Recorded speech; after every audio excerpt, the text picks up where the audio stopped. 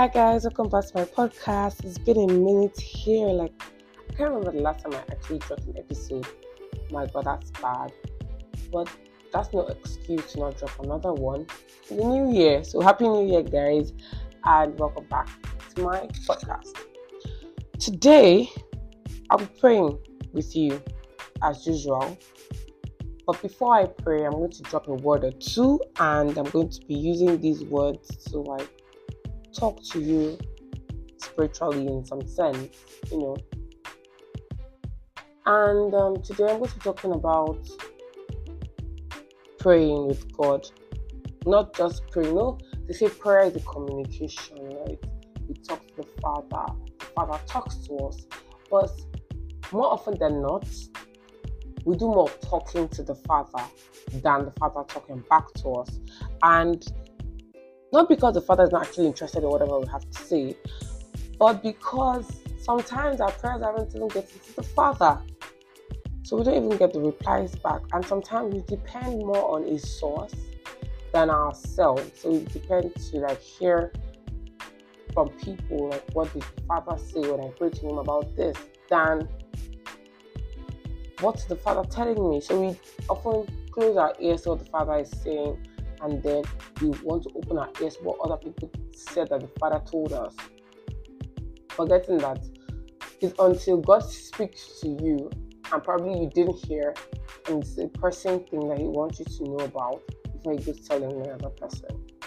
So there's some things that the Lord has been telling you, but you don't even want to open your ears to these things, and then you just want to depend on other people coming to tell you that, oh, the Lord said I should tell you this, Jesus said I should tell you this, the Holy Spirit told me to tell you this. So all these things are not what God wants for us. God wants us to have a listening ear. He wants us to commune with him personally, than to depend on what other people are saying, than to depend on what he's telling other people. He wants to tell you one-on-one. He wants to tell you directly. He doesn't want to have to be passing through corners before he can speak to his baby. He doesn't want to have to pass through corners before he can speak to his son. He wants to pass through you and speak to you directly. So what are the things hindering our prayers from actually getting answered in the first place? The first thing is sin. The first thing ever is sin. Sin is a very big hindrance. The Bible says the ears of the Father are not deaf, his eyes are not blind, neither are his hands shortened, that he can't hear us. But our sins hinder our prayers from getting to heaven. When your sins hinder your prayer from getting to heaven, it's just very bad, because there's so many things you're going to miss out on, so many things he wants to share with you, but you can't actually catch up because you're not listening, you're not there, you're not present. He's not speaking to you. Most times you're the ones speaking and speaking and speaking, but our sins keep on hindering these things from getting to heaven, and sometimes just look like our prayers have not been answered. And remember what the Bible said: the prayer of a sinner is an abomination before the Almighty God. Are you creating an abomination? Is that sin hindering all the blessings that are meant to be yours from coming through? I think you guys should change. Change is not a one-day thing, right? Change takes a journey. Change could come in years. Change could come in decades before it actually manifests a full self. But if you don't start today, you can never start. That's the truth. Whatever time you're listening to this podcast, morning, afternoon, evening, it could even be in the midday, in the midnight. Anytime you're listening to it, think about it. What's that thing that's keeping you from actually getting to what you want, especially in terms of prayer? You know you're praying, and then you think about so many things that you've done that actually stop your prayers from getting answered.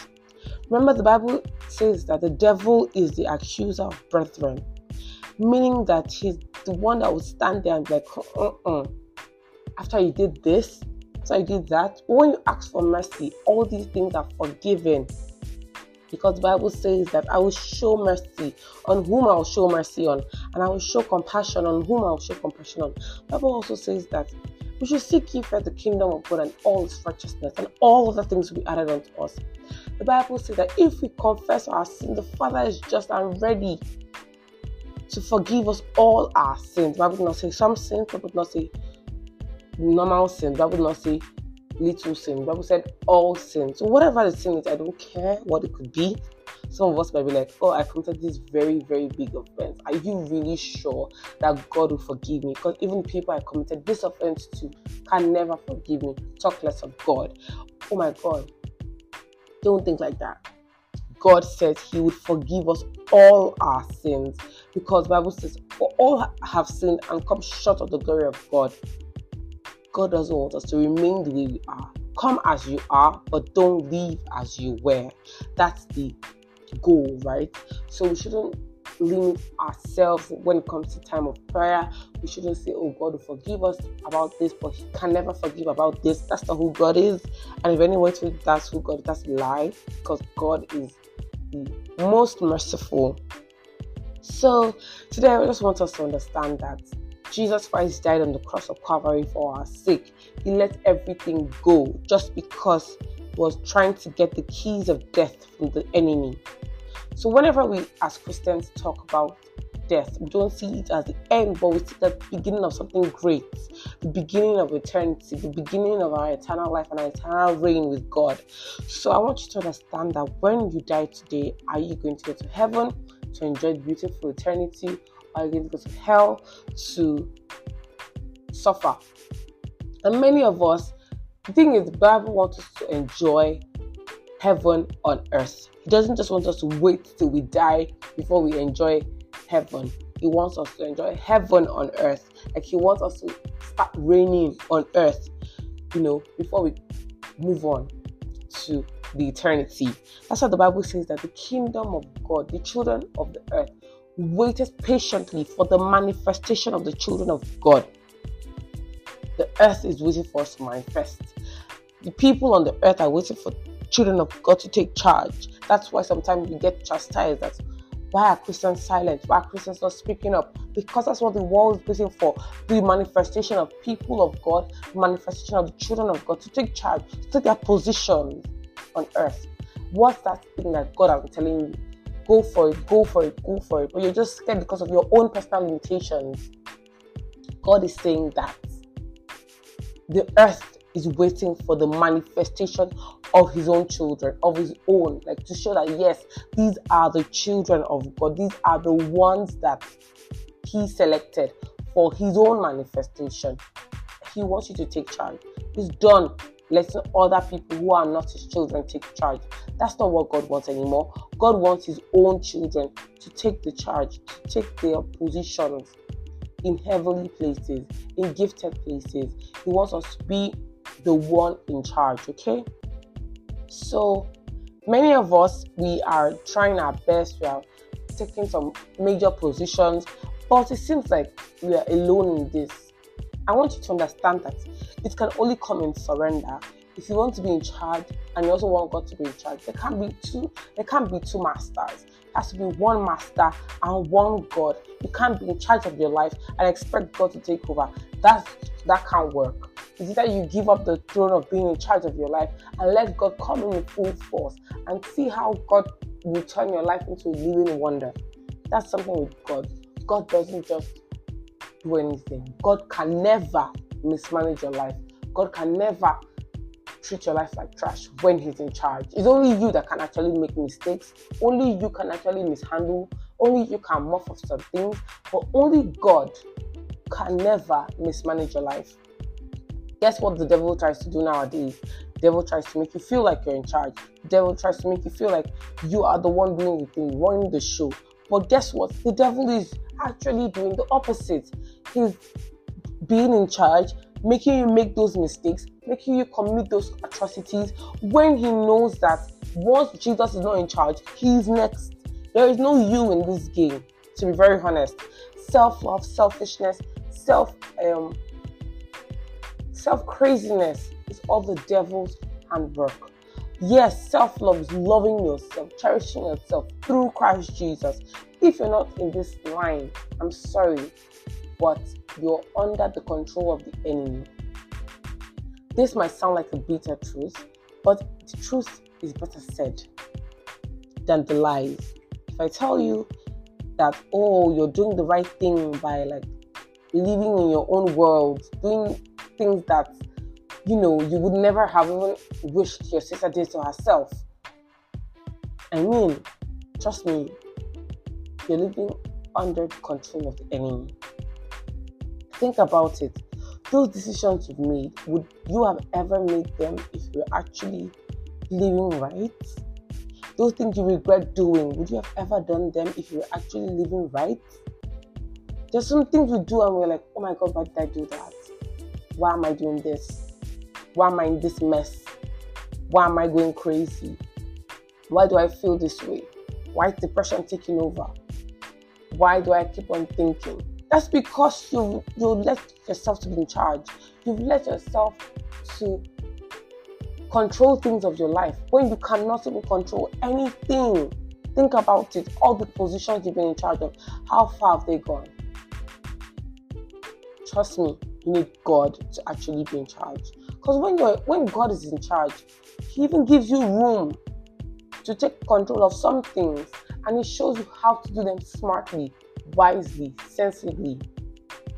But when you're in charge, you have no control. Trust me, the devil is totally in charge, and he never gives you room to do that which you actually want to do. So think about it. I know some of you might have listened to this and be like, oh my God, I actually want to change. I don't want to be in charge of my life anymore. I want God to take all the glory. I want God to handle my life because I know He can never make mistakes. I want God to be the author and the finisher of my faith. I want God to be the author and the finisher of my destiny. That's what God wants too. So if you want that, I think we should pray this prayer together. Dear Father, we thank You for Your love. We thank You for Your care. We thank You for all the beautiful things You've done. Lord, Your children have heard Your word and they are so sober. They want You to take control. Father, Lord, have Your way in their hearts. Have Your way in their minds. Have Your way in their spirits. Have Your way in their bodies. Have Your way in everything that they do. Have Your way in their career. Have Your way in their academics. Have Your way in their family. Have Your way in their relationships. Have Your way in everything, oh God. Have Your way in their personal lives. Have Your way in their minds, oh God. Lord, have Your way in the mighty name of Jesus. As many are crying out, saying, Father, help me. Father, deliver me. God, You are the Almighty God, and there is nothing You can't do. Yahweh, have Your way. King of glory, have Your way. Jesus, have Your way. For in Jesus' mighty name I pray. Amen.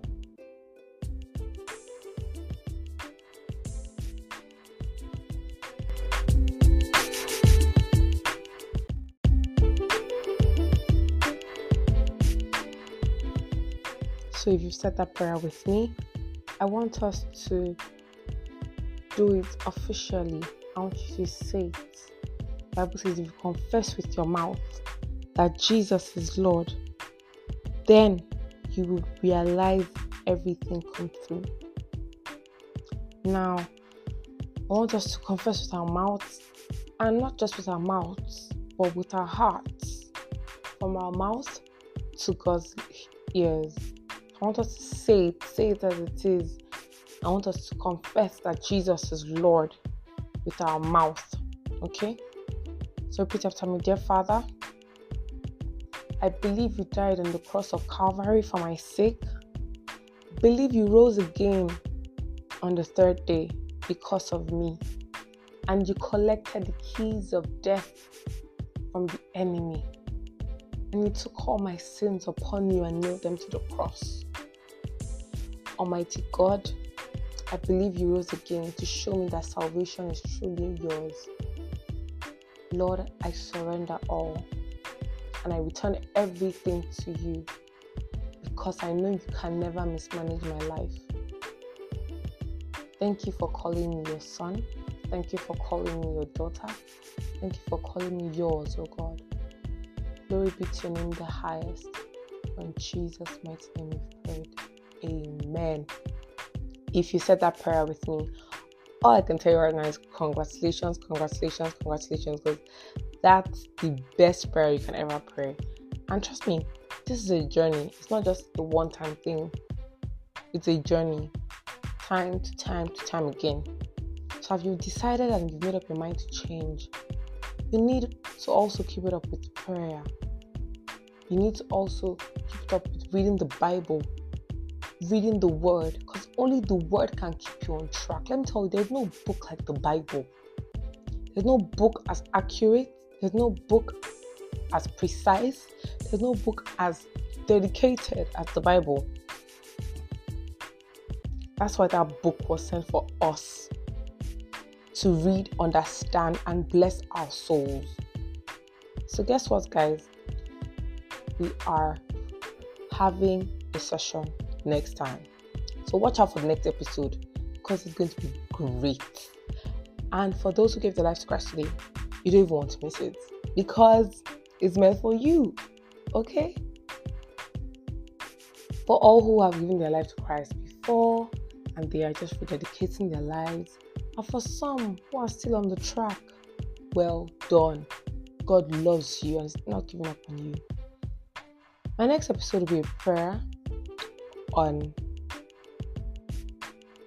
trusting God again, believing in God again, trusting Him, giving Him the ability to take charge again, trusting God again. God will help us all. See you guys next time. Bye.